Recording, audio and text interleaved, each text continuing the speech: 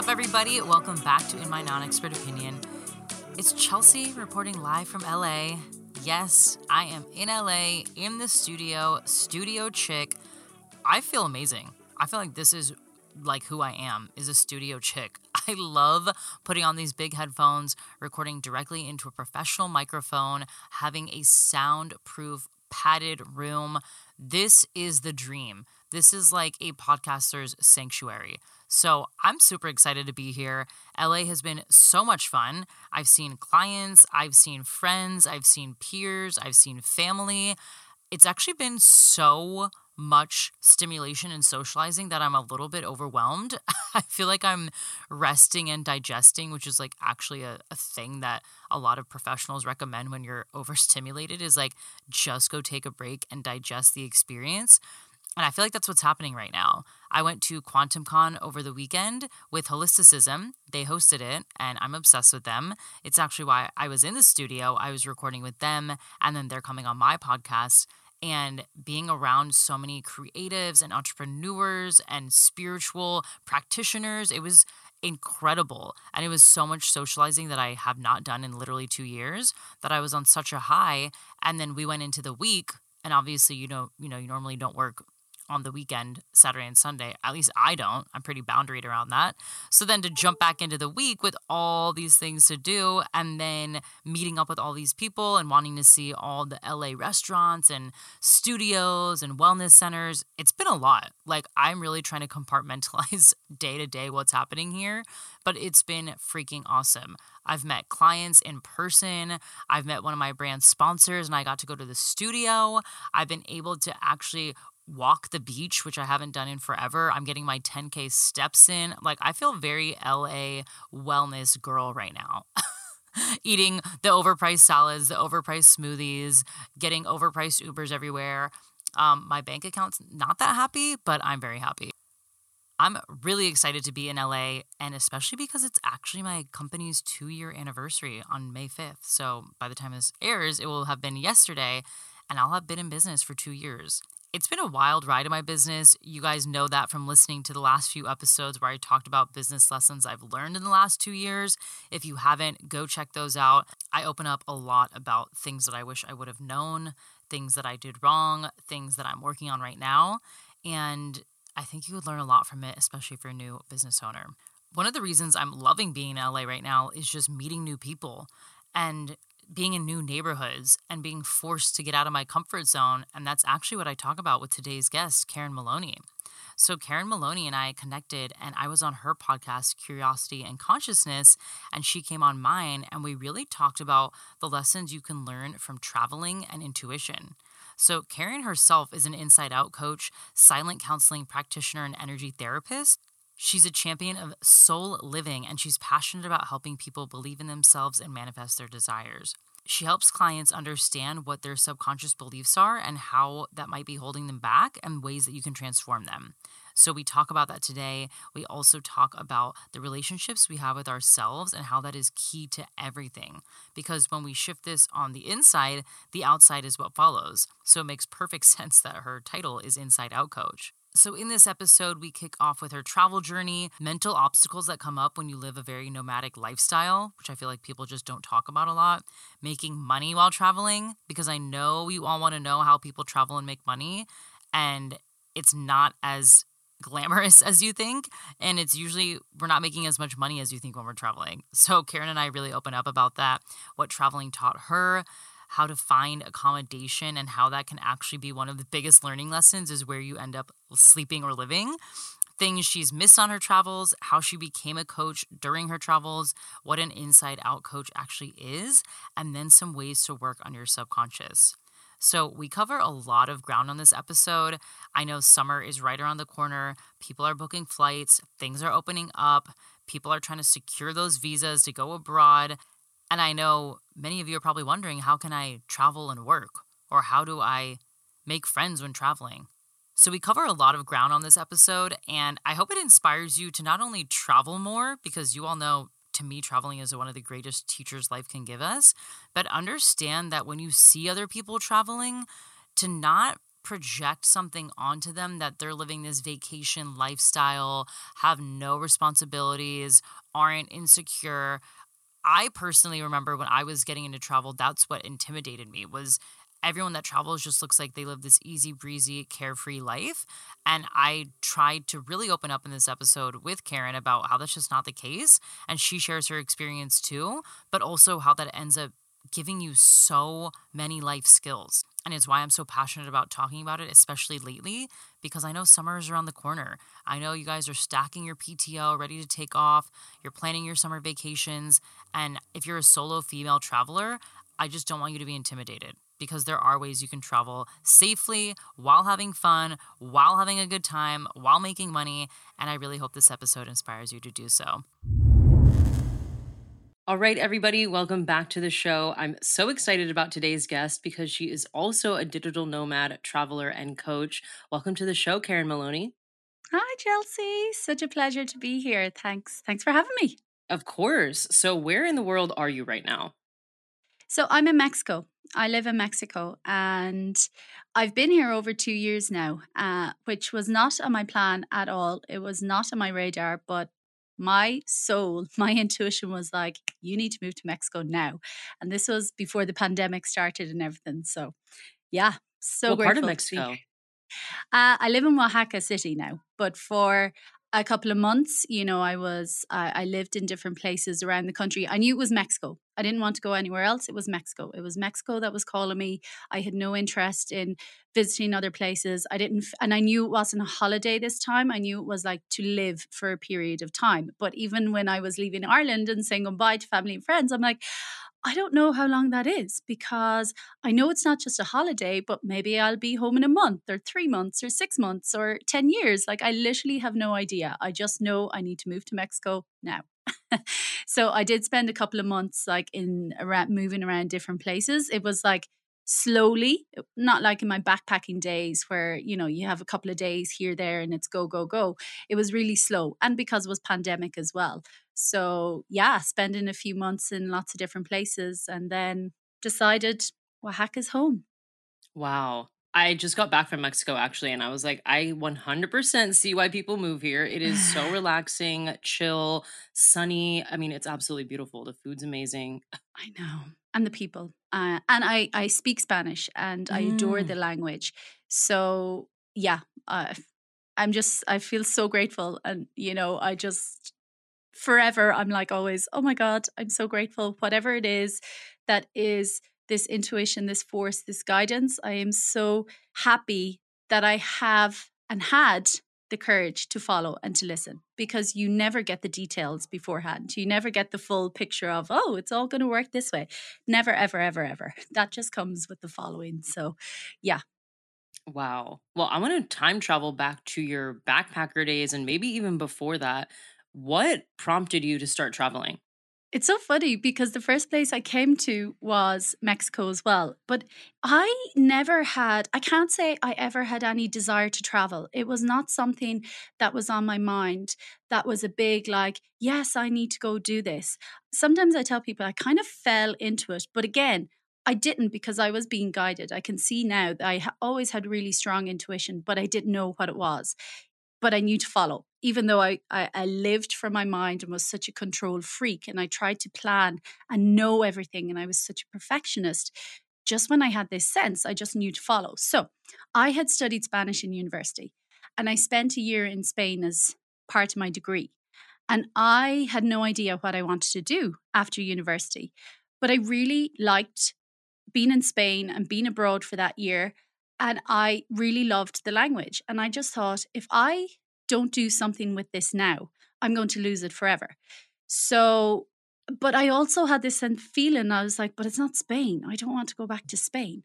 So anyway, I was just going around to all the career fairs as you do, and it was boom time in Ireland back then. So it didn't matter what you really studied. I could have started in any career as like a graduate program and worked my way. But I just was like, I don't know. Like none of them are calling me.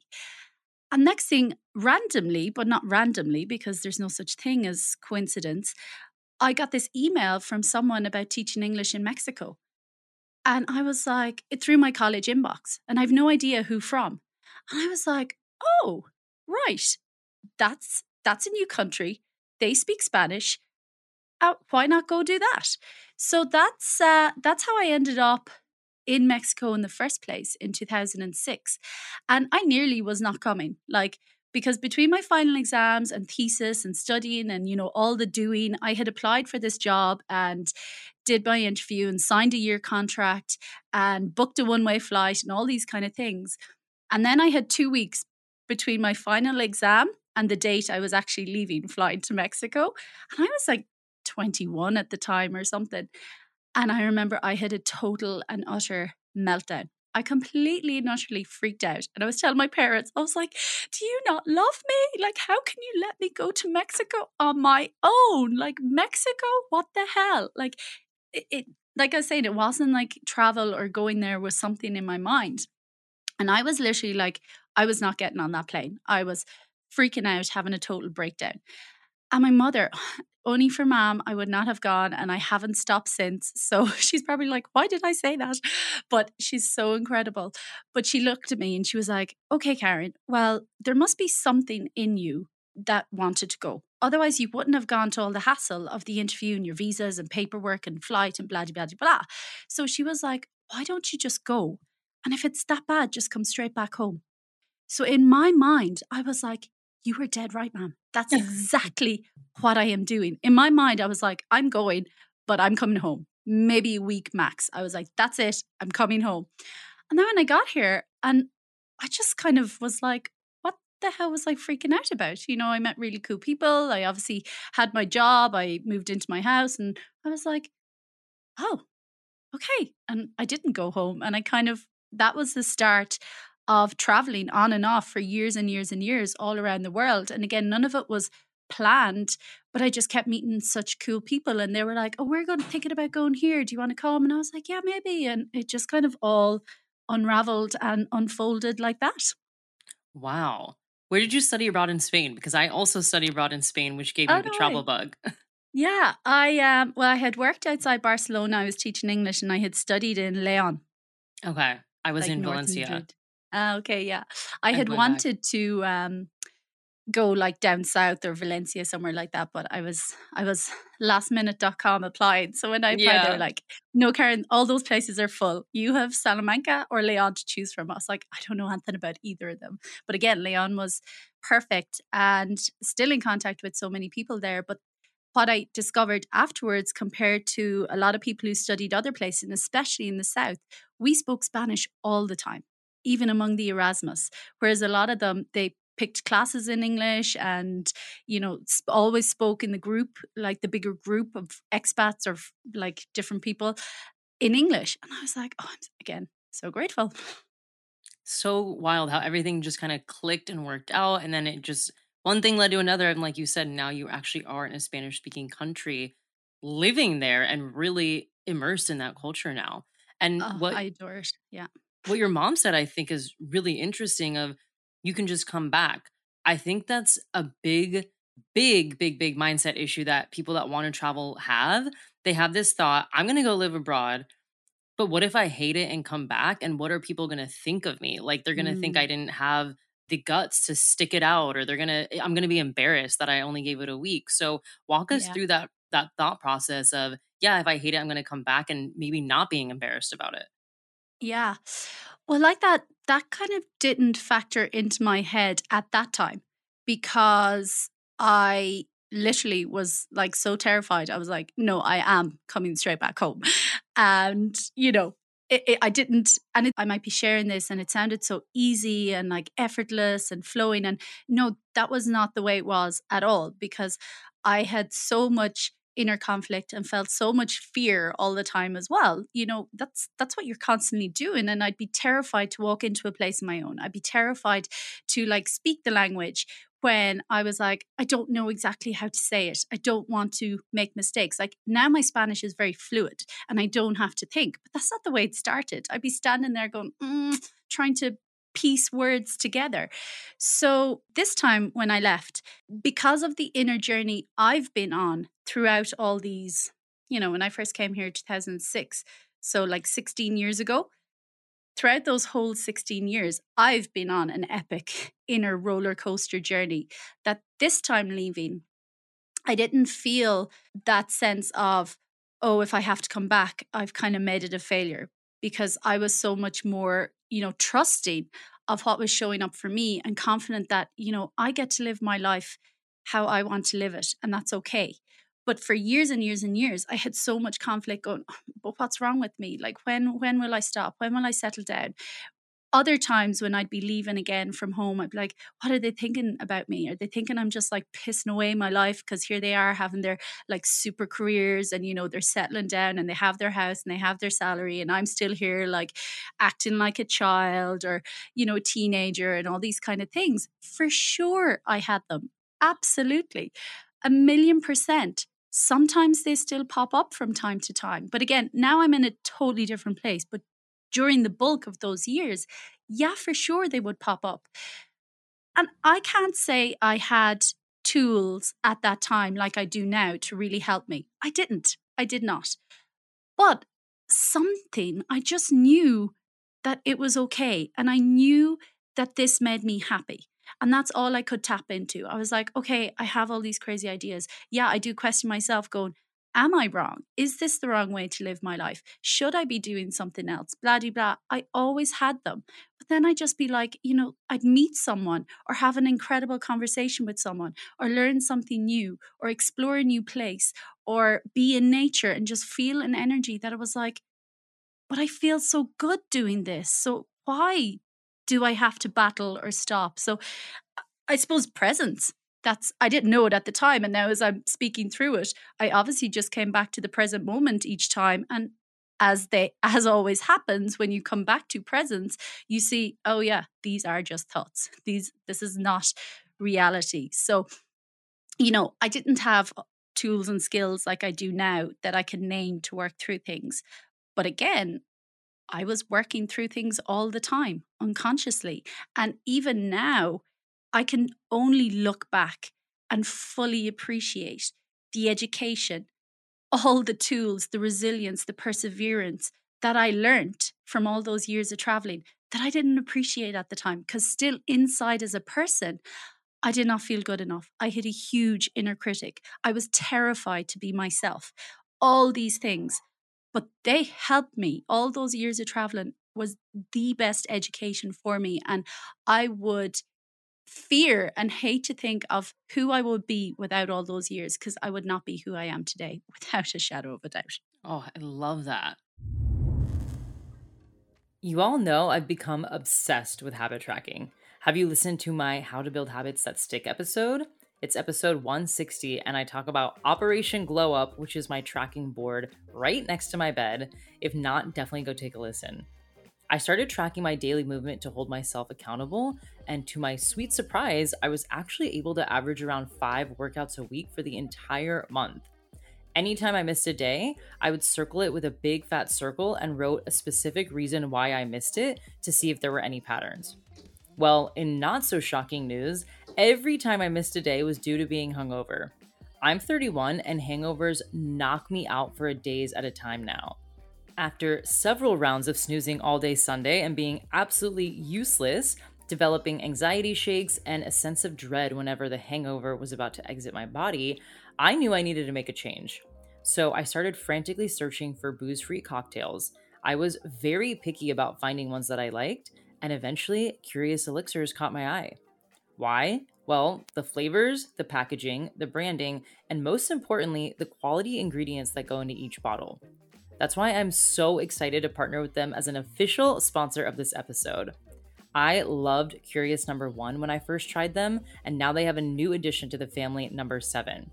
Curious Elixir number 7 is their booze-free champagne cocktail riff on the French 77 and the perfect companion for celebrations large and small. I'm talking spring break, summer weddings, or just a Friday night in. It contains elderflower and lavender to help you unwind, and a medley of other high-quality factors like no gluten, caffeine-free, organic, no refined sugar, no preservatives, no sulfates or filler, and herbs and adaptogens. I mean, what more could you ask for when trying to replace the booze? I have so many events coming up, and I definitely plan to swap out my endless vodka sprites for a pack of Curious Elixirs. You can try them for yourself by heading to the link in my show notes, and you'll get $10 off an order of $50 or more by using the code RIFE22. Tell me what you think when you try them. Cheers and stay curious.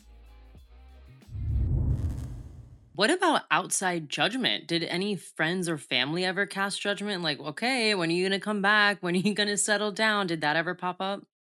Well, my dad's passed away 11 years ago. He never understood it.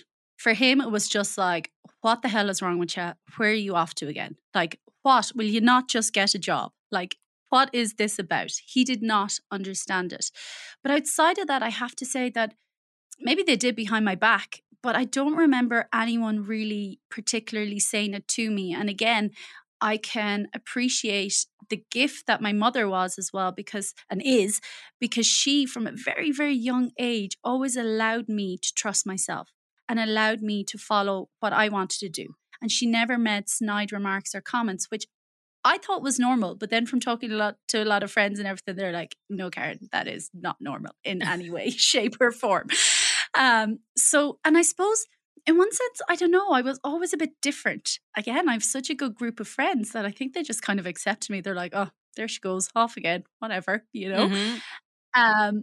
Whereas now, I think from just having done that for so long, now they look at it differently, going, wow, you know, that's so amazing. And I'm so jealous, you know, and all these kind of things. So I suppose I've been really fortunate in that sense. But my dad, yes, for sure, he did not understand it. But funnily, a friend of mine from Mexico came to Ireland like in 2007, and we'd be speaking in Spanish. She didn't have so much English. And I saw the look in his eye. He was like, whoa, Karen. He, like, the pride. And if we'd be out and about somewhere, he's like, that's my daughter speaking Spanish. He was like, okay, maybe she wasn't just pissing her life away and like not doing anything productive. It's like, oh, okay, wow, right. She's look at her doing this, like speaking another language. So yeah. I think there's this misconception that you just said when you said pissing your life away, that while That's a you're very Irish phrase. traveling, yeah, it's like we call it, wasting your life away, or like Yeah. throwing it in the trash can, whatever you want to call it. That somehow when you're traveling, you're like not working. It's a 24/7 vacation. You're laying on the beach. Oh, it's all easy peasy. Yeah, sunshine. easy peasy. You have just money coming in, no worries. Like that's even now sometimes when I see people traveling, even though I'm a traveler, I'm like, how are they doing this? Are they working? Like how are they getting from spot to spot? So when you said you first got to Mexico and then you just kept meeting people and started traveling around, this is the part that people don't understand. How did you travel? Where did you get money? How did you find a job? Did you have to get a visa? Can you really double down on how you started moving around from place to place?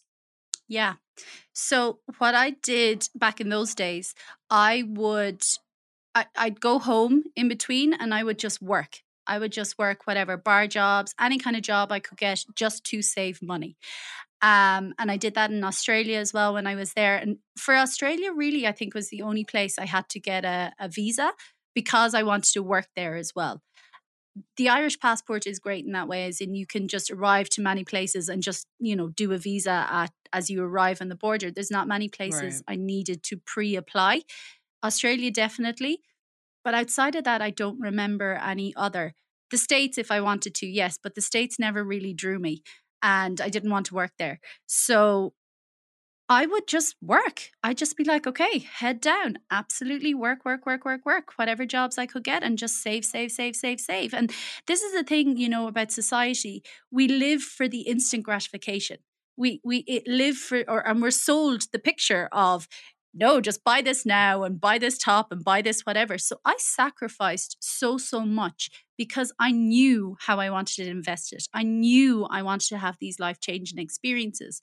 So it was difficult at times because I'm like, God, crap, I can't buy that or I can't go out to this dinner or whatever, because I was like, this is what I want to do. And traveling, backpacking is such a skill. Like it is so difficult, but there's so much magic in there. But it takes so much planning, preparation, admin, like figuring out buses, bus stations, like, oh my God, the amount of times and asking directions and how do you get here? And remember, I started and was doing all my backpacking when there were no cell phones. There was no Google Maps. Dear God, Like, I don't know how you did it. I know. When I look back as well, I'm like, how did it even happen? And especially with not having the language in some countries and not having great Spanish when I first started here in this side of the world. Like, also, it's a mystery to me. I'm like, how did all of that happen? Who was that person who did all of this? Because it is hard, and the constant go as well, and living out of a bag. And, sometimes you just be like, oh my God, I just want some home comforts. I don't want to have to scrimp or look for the cheapest meal or see what is the best way that I can make the money that I have for this day or this week or in this place last the best. And also back then, there was no like multi-currency cards, like finding banks, doing withdrawals, all these kind of things. They were like big issues. And even as I'm talking through it now again, I'm like, wow, it was like so different to now. But again, it just happened. And it's like everything. It comes back to mindset and what you decide and what you want, you will make happen. And this is what I wanted. This is what I really enjoyed. Yes, there was difficulties. Yes, there was so much tears at times and pains and struggles. And I mean, even just the sweating and the immense heat, and you're carrying this freaking backpack and you're walking forever and you're being sent round in circles, and, buses that are 24 hours long and then they're delayed. Like, I have learned immense patience from my travels, extreme adaptability, and like planning and execution and detail, and also intuition. That's where I really, really, really, really, really honed into and trusted my intuition as well. Because sometimes you just be in a place and you just get a feeling. It's like, okay, no, I just need to leave here. And I trust it every single time. And like I say, it's only really now in the last couple of years again that I can really fully appreciate what an invaluable education and life skills and university it is. Like, it's no joke when they say it really is the best education. But again, it depends how you do it, because, there are people who might just go for like 3 months somewhere. I mean, great. It's still an experience, but I think the long term grinding, day to day, on the move, constant go, backpacking is a different experience to just, a lot of Irish would go to Australia for just the summer and they're like, well, and it's just the one place and you're literally just partying up all the time. I do not consider that traveling. That's an experience abroad for sure, but I don't consider it traveling. I did the working holiday visa in Sydney, and yeah, the first 3 months was party, party, party. And I was like, I need to get a job because the money I saved is just going to the bars. It's time to get a real job. And then eventually, I was there for a year. So eventually I did settle in. So that was initially when I was all falling into it. I would take breaks, work, and then go again. Last time when I did a backpacking trip that I, again, had no notion of, it was not in my mind, I did not think I would ever go backpacking again, was in 2017. My background was events management as well before moving into the coaching. And that was an epiphany I had from Melbourne. I was like, oh my God, events management. This is what I want to do. Every cell in my body was like, this is who you are. This is what you do. And I really enjoyed it and I loved it. I worked with a charity and I loved it. But then I changed to a more corporate wedding event organization because I thought the grass would be greener. I'd have more benefits. I'd like it better. And I absolutely detested it. Like, within a couple of months, I knew, and within a year, I was gone again. And again, travel was not in my mind, but I had done, and it's so funny, at that time, I was doing a 10-day on, a 4-day off rotation. And for some reason, I was just like, I need to go away on these 4 days. And I had sent it to lots of friends, family. I'd broken up with my ex at the time. And I was like, who wants to go? And I put like Dublin to anywhere in like Europe. And Bulgaria came up, those cheap flights. I'm like, who wants to go to Bulgaria? These dates, da, da, da, da, da. Nobody could go. They'd be like, oh, I could do the weekend before or after. And I was just like, no, something in me was like, it has to be these dates. And I hadn't traveled or backpacked or stayed in a hostel for years and years and years.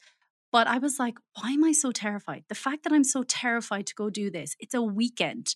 clearly I need to go. So I just booked the flights anyway. But even again, a few days beforehand, I was like, I'm not going. Like, how can I go on my own and spend a weekend and be in a hostel again and blah, blah, blah, blah. But I did go because I was like, Karen, this is ridiculous. Clearly you need to go if this is the level of fear that you are feeling. So I went and I had the most incredible time again in that weekend. And then that's when it was like, that's what I'm going to do. I'm going to go traveling again. So I got back to work the next, say, I started on a Wednesday, I finished on a Friday. That following Friday, I quit my job and I booked flights to South America. Because I was like, I'm off. Because again, I had the realization going, what is this all about?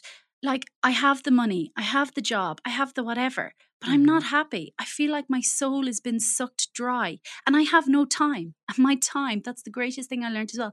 My time is my most precious commodity. And I remembered, I was like, I remember these days of backpacking and they were hard and I had nothing, but oh my God, I was freaking happy and I was having the best experiences and learning so much. So off I went again. And that trip, because again, I had been saving, but not for anything in particular. I didn't have a plan. I didn't have enough money. That trip, I actually volunteered in different hostels along the way. I'd spend a couple of weeks and you get free accommodation and food in return for doing like, it was 3 shifts in the week or 4. And I mean, it was the best fun ever. One of them was in a bar in Cusco. I was staying for 2 weeks. I ended up staying 6. And then I changed my flights as well. I went to Brazil and did another 2-month stint in a hostel just 2 blocks from Copacabana and was there for New Year's and Christmas and Carnival. And I'm like, freaking epic. Like, seriously, there's always a way. Like, and yeah, so that was something else that between the volunteering and there's loads of others like woofing and different options like that like there. Oh, and that's when you mentioned Australia, this is what sent me off on this tangent. Sorry. When I got to Western Australia, because I went to Australia purely to Melbourne to work initially with friends from South Africa that I'd met in Mexico that we were all going traveling Southeast Asia with. But they were like, hey, we're going to go. Yeah, they were like, we're going to go to Melbourne for 3 months to work before Asia if you want to meet us there. And I was like, again, Australia was like not a place that ever appealed to me. I was like, they speak English, it's developed. I'm not interested. But then I was like, okay, I'll go. And I actually loved Melbourne. I really, really loved it as a city. And I had met people in Guatemala from there and they were home. So it was just like taking me under their wing and yeah, epic. So then when I left to Asia, I was like, okay, Australia is really far away. And I actually really liked Melbourne. So I was like, I need to figure a way out to go visit it and travel more and New Zealand before going back to Ireland, because otherwise it'll never happen. So I did my whole Asia trip and then went back to Australia, worked again for another few months and then traveled Australia and New Zealand. But when I started on kind of the East Coast and doing that whole trail, I was like, oh my God, it was so many young Irish Germans just on the piss. I was like, I need to figure out something else here. And that's when I started couch surfing. Because I was like, I can't do these hostels anymore with this. This is not my vibe. I was like, yeah, I like to party for sure, but no, this is not me. And that's when I started couch surfing. So that's another option for saving on accommodation. And obviously it was great in Australia because accommodation is really expensive. The place is expensive. So yeah, there's always a way. And I knew about none of these when I started, you know? Yeah. So Americans listening will not know about any of this. We know mostly about hotels, Airbnbs. And I would say 95% of Americans think hostels are like the movie where they're run down, you might get kidnapped, you could get killed. And I did a whole episode, being like, you actually will find really cool hostels. But like you said, I had no idea you could work for accommodation. I had no idea you could do exchanges, that you could do couch surfing. I mean, there's everything now. You could do house sitting, dog sitting. Like yeah, and that's what I did. That's you just reminded me. That's what I did initially when I came to Mexico as well. House and dog sitting. And again, I had heard about it before, but I'd never looked into it. But when I was like, okay, if I'm moving to Mexico, I've no idea where I want to live in Mexico. I was setting up my own business as well. I was like, how am I going to work this that I don't have so much going out? And that's when I started. But I knew as well, because I'm like, I'm over hostels. I don't want to do the whole dorm situation. So I knew that wasn't my option. I knew I didn't want to be in Airbnbs and hotels. So I was like, okay, what else is there? And that's when I started house and dog sitting. And again, I've had the best experiences here. I've fallen in love with so many dogs in Mexico. The best experience here. And I did that for the best kind of really on and off up until I decided, okay, no, Oaxaca's home. This is where I'm making my base. I love it. This is going to be so helpful for people that want to travel, but are either tight on budget or like they Mm, want to do it differently. They don't want to just stay at a hotel or Airbnb. Like there are yeah, so many ways to do it. And you're yeah. hearing directly from Karen, who's done pretty much Who all of knew it. who knew of none of them beforehand. And again, Exactly. I was that person as well. When I then was finished my job here in Mexico when I first came in 2006 and didn't end up going home after a week, then I was like, okay, I really need to travel some of this country before I go home.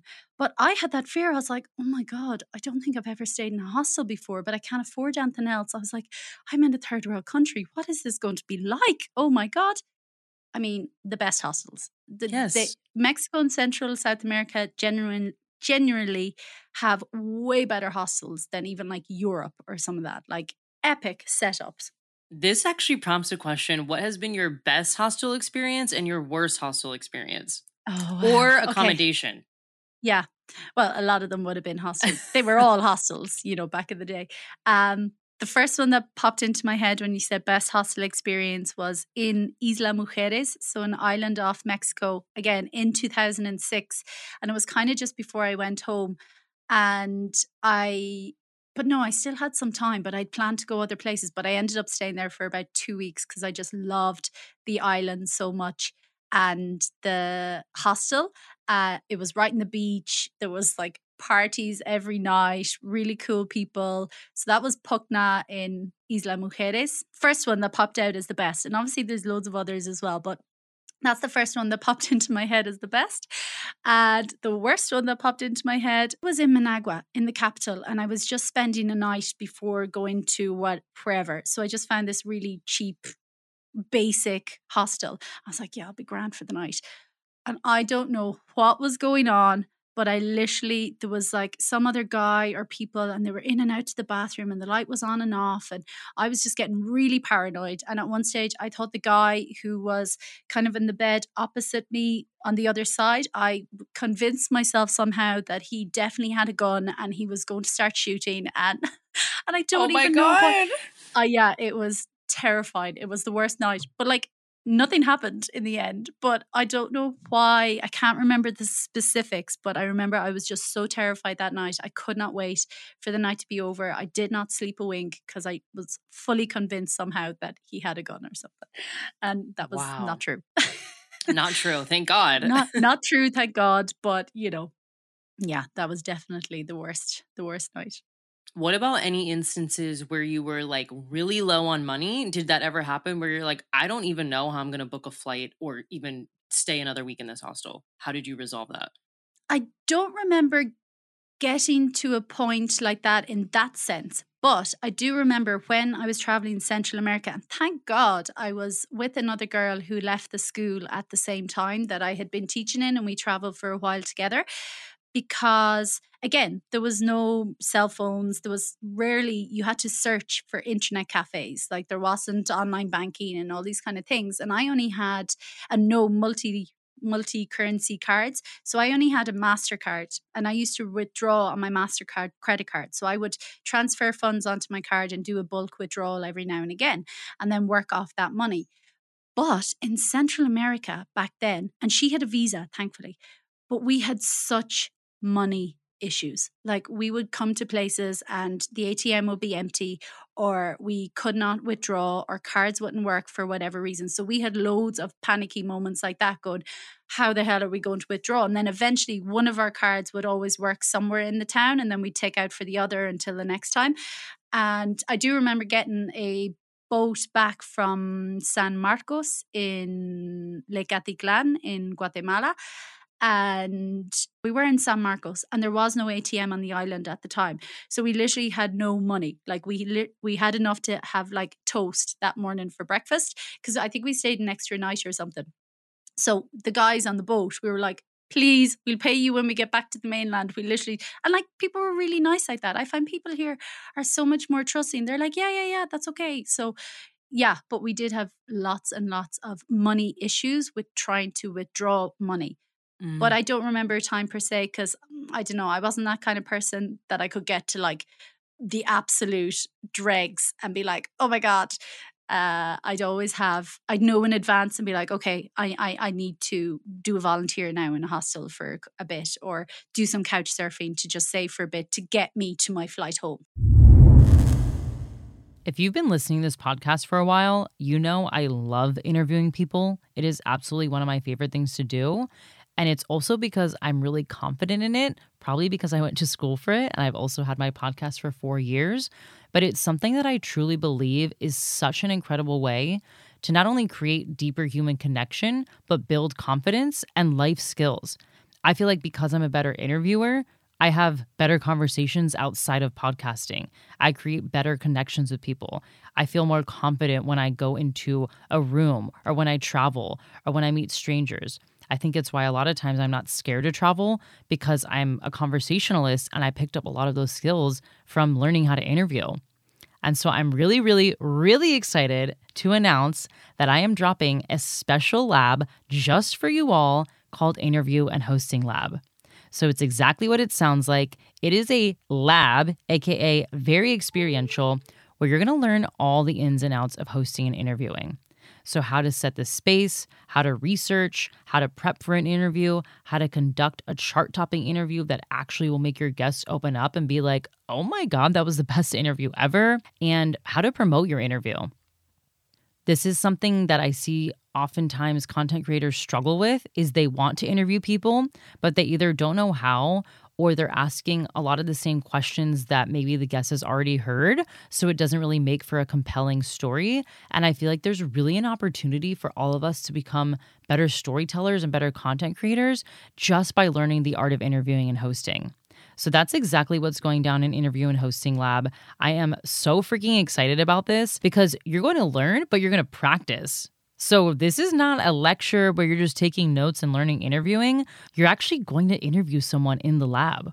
Yes, I am putting you in breakout rooms. You're going to research each other. You're going to conduct an interview. Then you're going to switch. Then you're going to give feedback, because that's the best way to learn, right?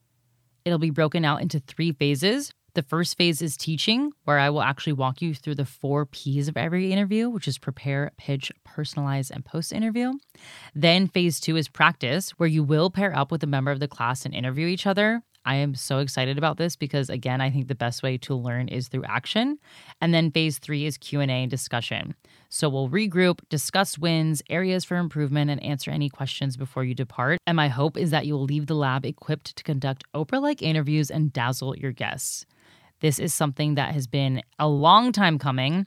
I've run Interview Like Oprah Masterclass in the past, and it was really popular, but I saw that there was an opportunity to expand and actually allow you to interview people and get that feedback directly on the spot, so that when you go out and conduct an interview with a real guest, you have all the tools and you're prepared and you're confident, ready to go.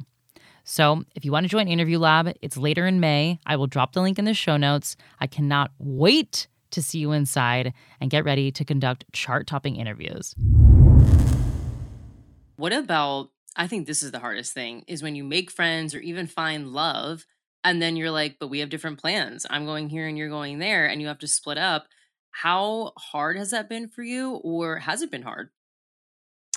Yeah, it's funny because, when you're traveling as well, you make friends with everyone, because everyone's kind of they're obviously similar in a lot of ways, and mindset and wavelength and all that kind of thing. But then you always have real clicks. You get on with everyone, but then, well, it's been my experience anyway, I'd have real clicks where I was like, oh, this is the person I'm going to be in contact with. So yeah, it was always hard when you're splitting ways. And sometimes, that's the flexibility. You change plans. You'd be like, yeah, okay, actually, let's go do this. And that's the beauty of it as well, to have that flexibility. And then you have these whole other experiences that were never part of your original plan. And that's happened to me loads and loads and loads and loads. I have switched things up. I've gone to new places that weren't on my route or my idea, because of people I met, because of someone else. And they've been the best as well. But again, goodbyes are always hard when you meet someone that you really like. And, if you're from different countries as well, like, yeah, you keep in contact, but it's like, oh, will I see you again? And yeah, I've definitely had a few heartbreaking experiences. But again, I just focus on all the gifts and the beauty that these people have shared with me from their lives and the experiences we've had together, as opposed to looking at the loss and being like, Mm-hmm. oh, they're not here at the moment, or we're not doing this now. That's not where I choose to put my focus and my energy. I choose to look on the happiness and the gifts and everything that we did experience and go through together. And, it was harder in one sense because I traveled Southeast Asia with a gang of friends that I had met, and there was 6 of us. But then when I changed my flights and decided to go back to Australia, that was the first time that I really was traveling on my own. And that was a huge, oh my God, I don't know, can I do this? Like, I had never really done it before. Yes, I'd gone to Mexico on my own, but I went into like a job. And then when I quit that, I'd left with the girl who was going from the school. And then we separated on our paths and our travels, but I had kept meeting the same people that then I continued with others. So that was the first time that like I was on my own for like the whole trip. And that was really scary. But then again, I just got into it and I actually really enjoyed it because I was like, oh my God, I don't have to consult with other people. I can just go here or go there or go whatever. So, again, comes back to that thing of presence and just being with what is and not focusing on what it's not. Oh, I love that. What about your most surprising city or country that you visited that you're like, I wasn't expecting it to be this cool or pretty or nice, whatever? And then on the flip side of that, what's one place that you were really looking forward to that you were disappointed with? The first place that really popped into my head that surprised me and how much I liked, and I still talk about it to this day, is Nicaragua again, and Ometepe, the island that's kind of in the middle of the country. That was really, really cool. And at first, when I first got to Nicaragua again, this was after 11 years of not having traveled. And it was like 2017, not knowing that I was going to do another backpacking trip. And I had the exact same feeling the night before that I flew out.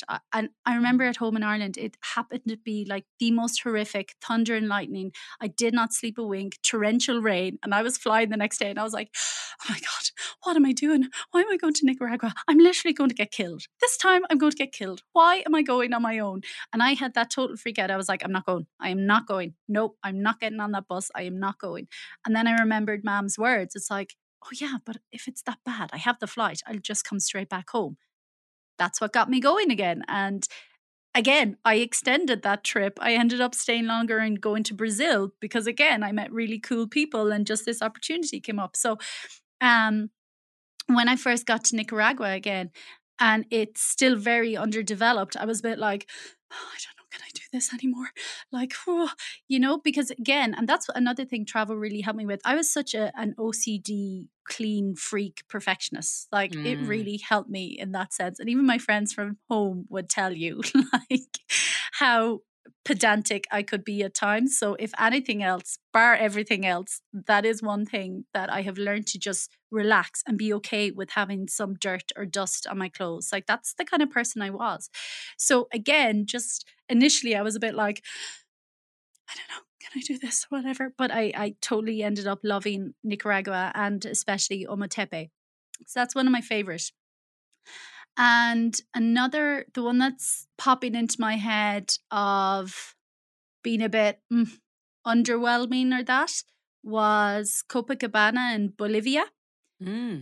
But I think it was just as well. I had left I didn't trust myself. I went back into the mind. I had left Cusco before I really wanted to. I had this idea. I still had this fixed plan. And I'd already spent 5 or 6 weeks there. I'd only planned to spend 2. So I still had this end date. I hadn't changed my flights at them. Brazil had not come into the picture. I still had this end date and I'm like, no, I need to go. Even though I didn't want to go, I really wanted to wait for Halloween and I felt like I should wait for Halloween, but my mind was like, no, I better just go now. I better just head off. So I left, 10 days before Halloween or something like that. But when I got to Copacabana, then in Bolivia, it really underwhelmed me because again, I'd heard so much about it and it was so lovely and blah, blah, blah. But I was also suffering from altitude sickness. In Cusco, yeah, I kind of had it the whole time but I didn't feel nauseous. I had zero appetite. It was such a struggle to force myself to eat every day. But when I got to Copacabana though as well, I actually felt nauseous as well. So I was totally going, what have I done? And I know I shouldn't have left, and now I'm feeling even worse, and blah de blah de blah. But this is the beauty and the flexibility as well. I freaking went back. I went back to Cusco and I stayed for like another 10 days, and I was so grateful. And then off I went and had the best trip again after that. So, and you know, I can't really blame it on the place, Copacabana per se, because when I went back with a friend from the hostel, and we ended up traveling for a couple of months together after that, and it was epic, and Isla del Sol and Lake Titicaca. But just that time, it was just really underwhelming, and I think I was really just being hard on myself because I kind of knew I'd made the wrong decision anyway. So yeah, it was just a low moment. Oh, yeah, we've all had those. What Yeah. about the thing you miss most about Ireland? Well, obviously, family and friends and the crack. You know, from all my travels all around the world, we have a particular sense of humor that a lot of people don't get. So I would miss the crack. We call it the crack. But I was gonna say, in even the crack Americans are like, drugs? What? What is she talking about? No, because crack is Irish for fun. CRAIC, Mm, not CRACK, CRAIC. And that's our word for that's Irish for fun. So we're just always about the crack. We're mm. always having the crack. What's the crack? So I would miss the sense of humor and that pure divilment at times. But I have to say, in saying that, the Mexicans are the most similar to the Irish I have ever met. We have a same Wow. kind of sense of humor and vibe. It's really interesting. So yeah, obviously family and friends and the crack. But outside of that, sometimes food. But again, I can just look back and realize how I just dropped into where I was. I just got Hmm. really present in where I was. So if I was in whatever country you're traveling, that's what I did. Even then when I was at home, if I didn't want to be there and I wanted to be gone again, I was just there. I was not thinking about being somewhere else. Right. So yeah. No, the other thing that does stand out is the fresh air, Oh, the really clean, fresh air of Ireland. I'm like, I just want a nice, deep, clean inhale, especially if you're in like, you know, Central America and chicken buses and all the pollution and everything. I'm like, I just want some fresh, clean yeah. air. Fresh air, nature. Yeah. So yeah, Oh family, my friends, gosh. and the air. Love that. So at some point, you're traveling, you're working these jobs, you're saving money, and now you are a coach. So, what Mhm. ended up leading you to this path in coaching? I always knew I wanted to do my own thing in one sense. But that last job I took before I quit in 2017 and went to South America, I was like, nah. Because again, I know how capable I am. I'm a really good worker. And that place, like ugh, the hours and my pay was so shit. And I was just like, you know what? No more. I do not want to have, and I was fighting for a pay rise for ages. Like, even from the minute I took the job, it wasn't a good pay, but they said we talk and negotiate. So I'm like, I am freaking sick of having to fight for pay or ask for a pay rise or beat to someone else's drum or ask for days off or have to plan things so far in advance. I'm like, no, I am done. I am done. I am done. I am done. Because I also knew from all my travels and experiences, I was like, it's never going to give me the life that I want and the life that how I want to live my life. Like, I will work all hours of the day. I don't mind. Like, I could do something on a Sunday night at 10 p.m. if I feel like it. I don't want to be boxed into a certain timetable. And again, that's me. And that's what I learned from all my travels. And I always knew I kind of wanted to do my own thing. So that last job was a great reminder of, no, I'm done beating to other people's drums. But then coming back in 2018, I obviously had no plan or anything. But again, the synchronicity of it that I couldn't have planned, I never knew was going to happen. I remember, and this was before I quit my job, before I knew I was going backpacking again, because again, it was not on my radar. I wanted to quit and I was looking for other jobs. Even though I didn't know I want them, I knew I didn't want them. I was like, please, universe, just give me some kind of comfort blanket. I know Hmm. I don't want the job, but I want the option of having another job, even though I don't want to be in this job. And of course, I was hearing nothing back because I didn't want another job, but I did because I was looking for it. But anyway, so I remember one evening I was just on my laptop at home and I cannot remember what I was searching up or anything like that. But I saw a notice that Tony Robbins was coming to London for Unleash the Power Within in April 2018. So this was like over a year in advance. And I was like, oh.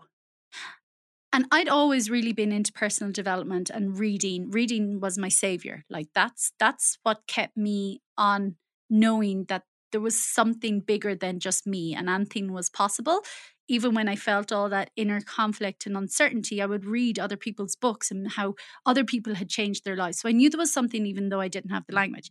But anyway, I knew of Tony Robbins. I didn't particularly like him. His voice kind of annoyed me at the time.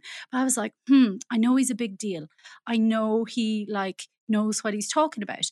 And like that, I had no plan of travels of anything. And it was like a year later, and I knew I wasn't happy in my job. So I was like, okay, I'm going to buy this ticket now and invest in myself. So I did. It was a big lump sum of money. When I extended my trip in South America in 2017 into 2018, I was like trying to sell that ticket. I contacted them and I was like, what am I doing? Like, this is an extra €800. That like, what the hell? So I was like, hey, any chance I can get a refund? And they were like, no, we don't do refunds, but you could sell it or you can put it off to the year later or whatever. And I was like, okay, fuck that. No, clearly meant to be. So anyway, when I got home, it was the next month in London. So I went, and that was just epic. That was so incredible. It was such a mind-blowing experience. And then from then I started working with the coach. But then it was when I worked with the coach, I was like, oh, no. I need to be the coach. This is what lights me up. This is my passion. And then I trained and studied, and also energy has always been huge for me. So in those years as well, I was attuned to Reiki and integrated energy therapy. So I started with those first, 1-to-1. And then again, before the pandemic and everything, I was like, okay, no, I want to focus more on the coaching. I want to be online. I know lighting or traveling lights me not up. I know, like, I love Ireland, but I've never felt at home there. I've never felt it's my place. And I was like, no, this is not what I want. I want to be able to work from anywhere in the world, anytime I want. So that's when I kind of made the shift, and then everyone was forced to make the shift anyway. Yeah. And now But you call yourself an inside out coach? Walk us through what that means. yeah, so like that, I was going around in circles for ages going, what the hell do I call myself? Like, what kind of a coach? And blah, blah, blah. And just Inside Out came to me one day, and I was like, I love it, because again, it's all our internal game. It's always us against us all the time. It doesn't freaking matter what's outside, what's happening, what's not happening, because it's all us in our thoughts, in what we believe is possible, how we feel about ourselves, what we think about ourselves.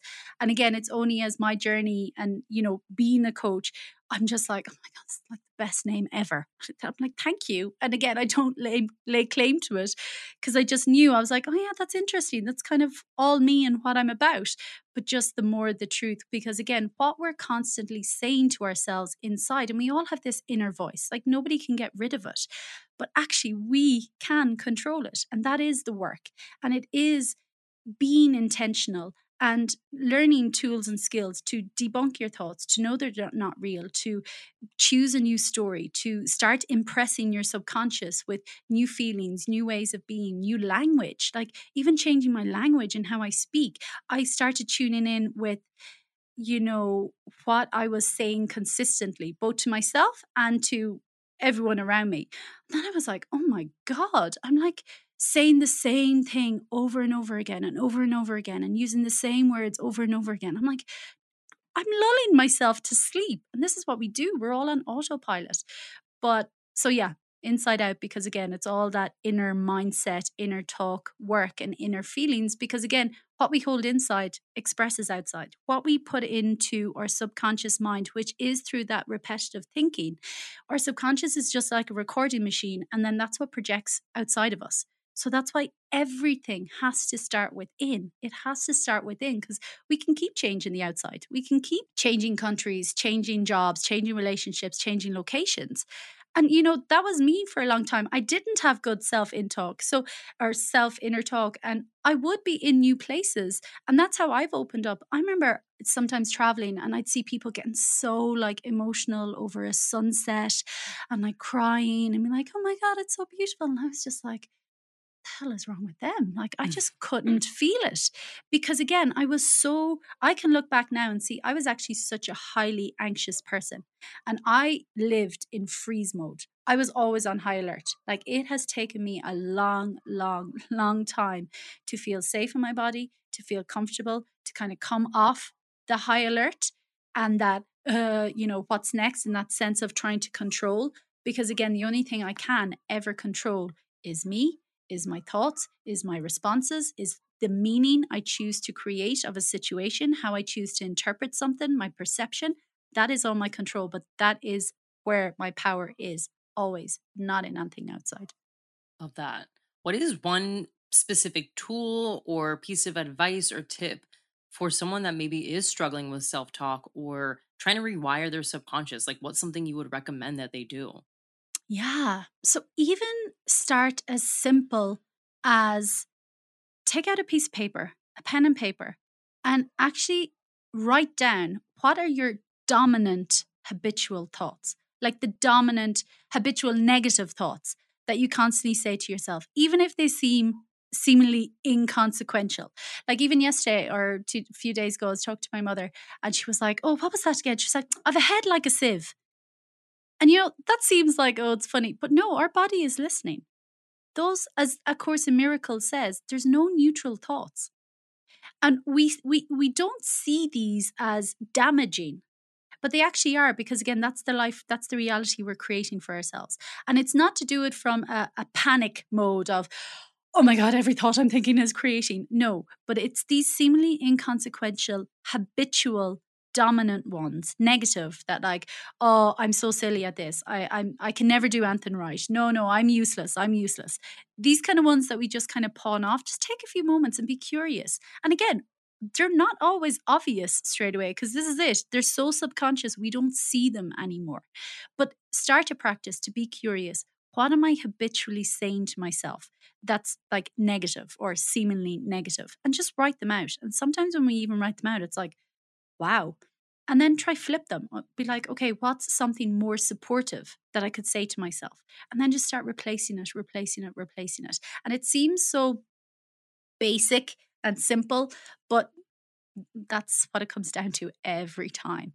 And it's the repetition. It's not enough to do it once, because again, our subconscious is a recording machine. It needs the repetition to actually then have this newer, better thought of, oh, I can do anything. I can do anything. I can do anything.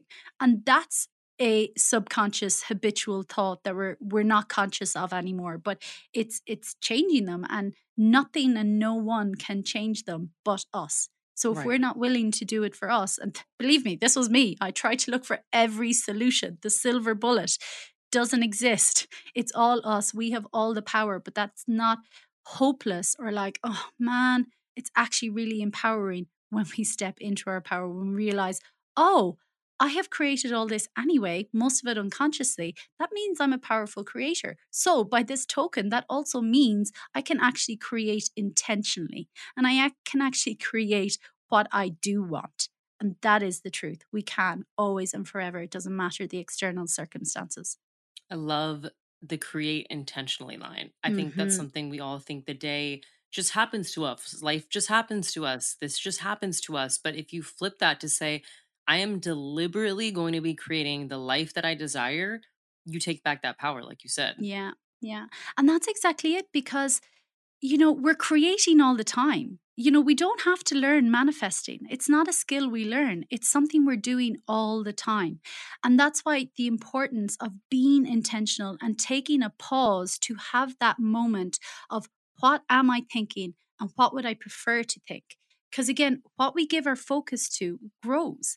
Even if that's, and I struggled a lot and sometimes still forget, we think, especially if it's like money or relationship or something big like that, we're like, well, if I'm not thinking about it and if I'm not like worrying about how am I going to get more money, whatever, it's never going to happen. Whereas no, as long as you keep thinking, how am I going to get more money? You're building more of that energy and story of how am I going to get more money. So that's where all your focus is going. So there's no space for a new solution, a new idea, a new opportunity to come in. So it's not about denying or avoiding, which a lot of us do, or reality. It's seeing it, but then it's like, okay, and processing the emotion that comes up. Like, I feel the fear, the worry, or the doubt, the uncertainty. Absolutely. Feel it, but don't live there.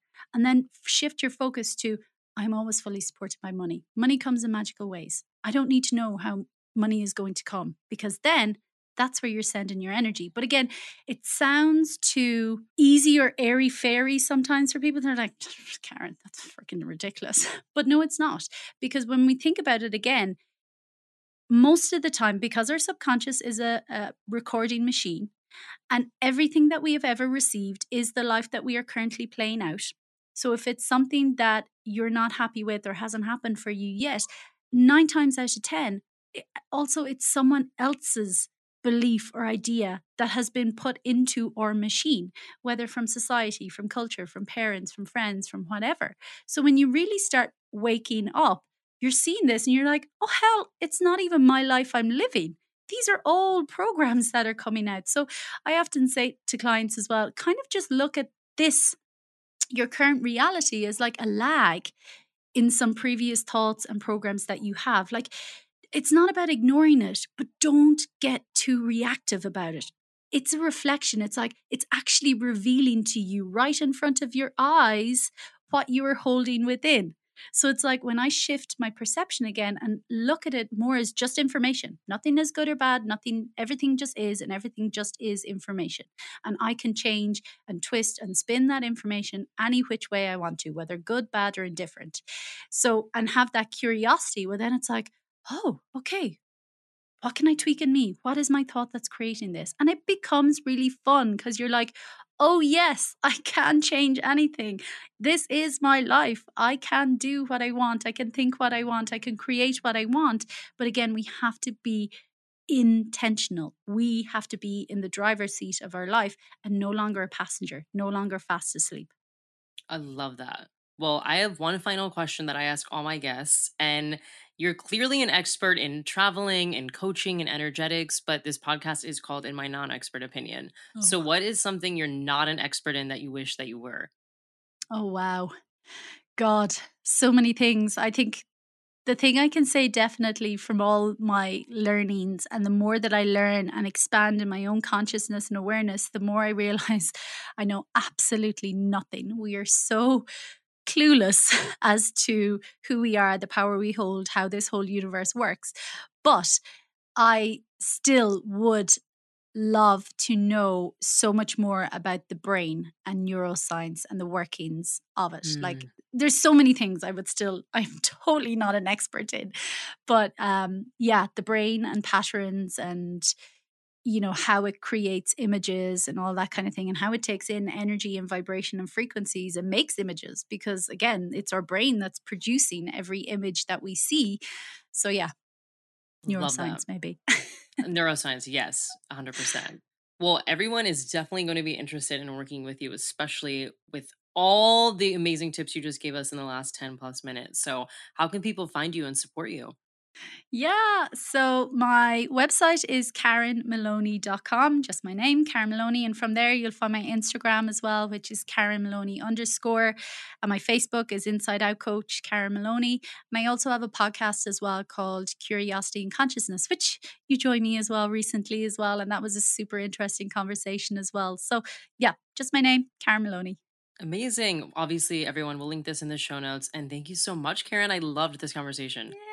Thank you so much, Chelsea, as well. It was such a pleasure to connect again and do a double share. Thank you so much.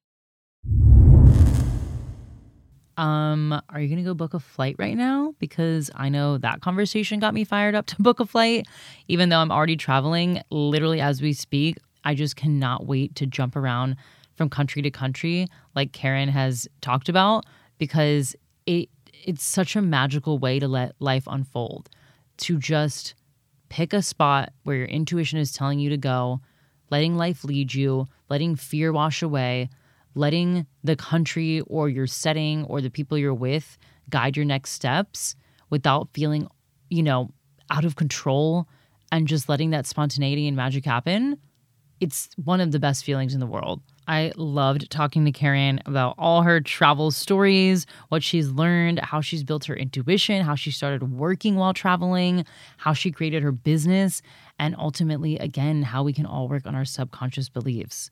So I really hope this inspires you to not only travel, which, I love traveling. If you want to visit me this summer, please do, but understand that your intuition is strong.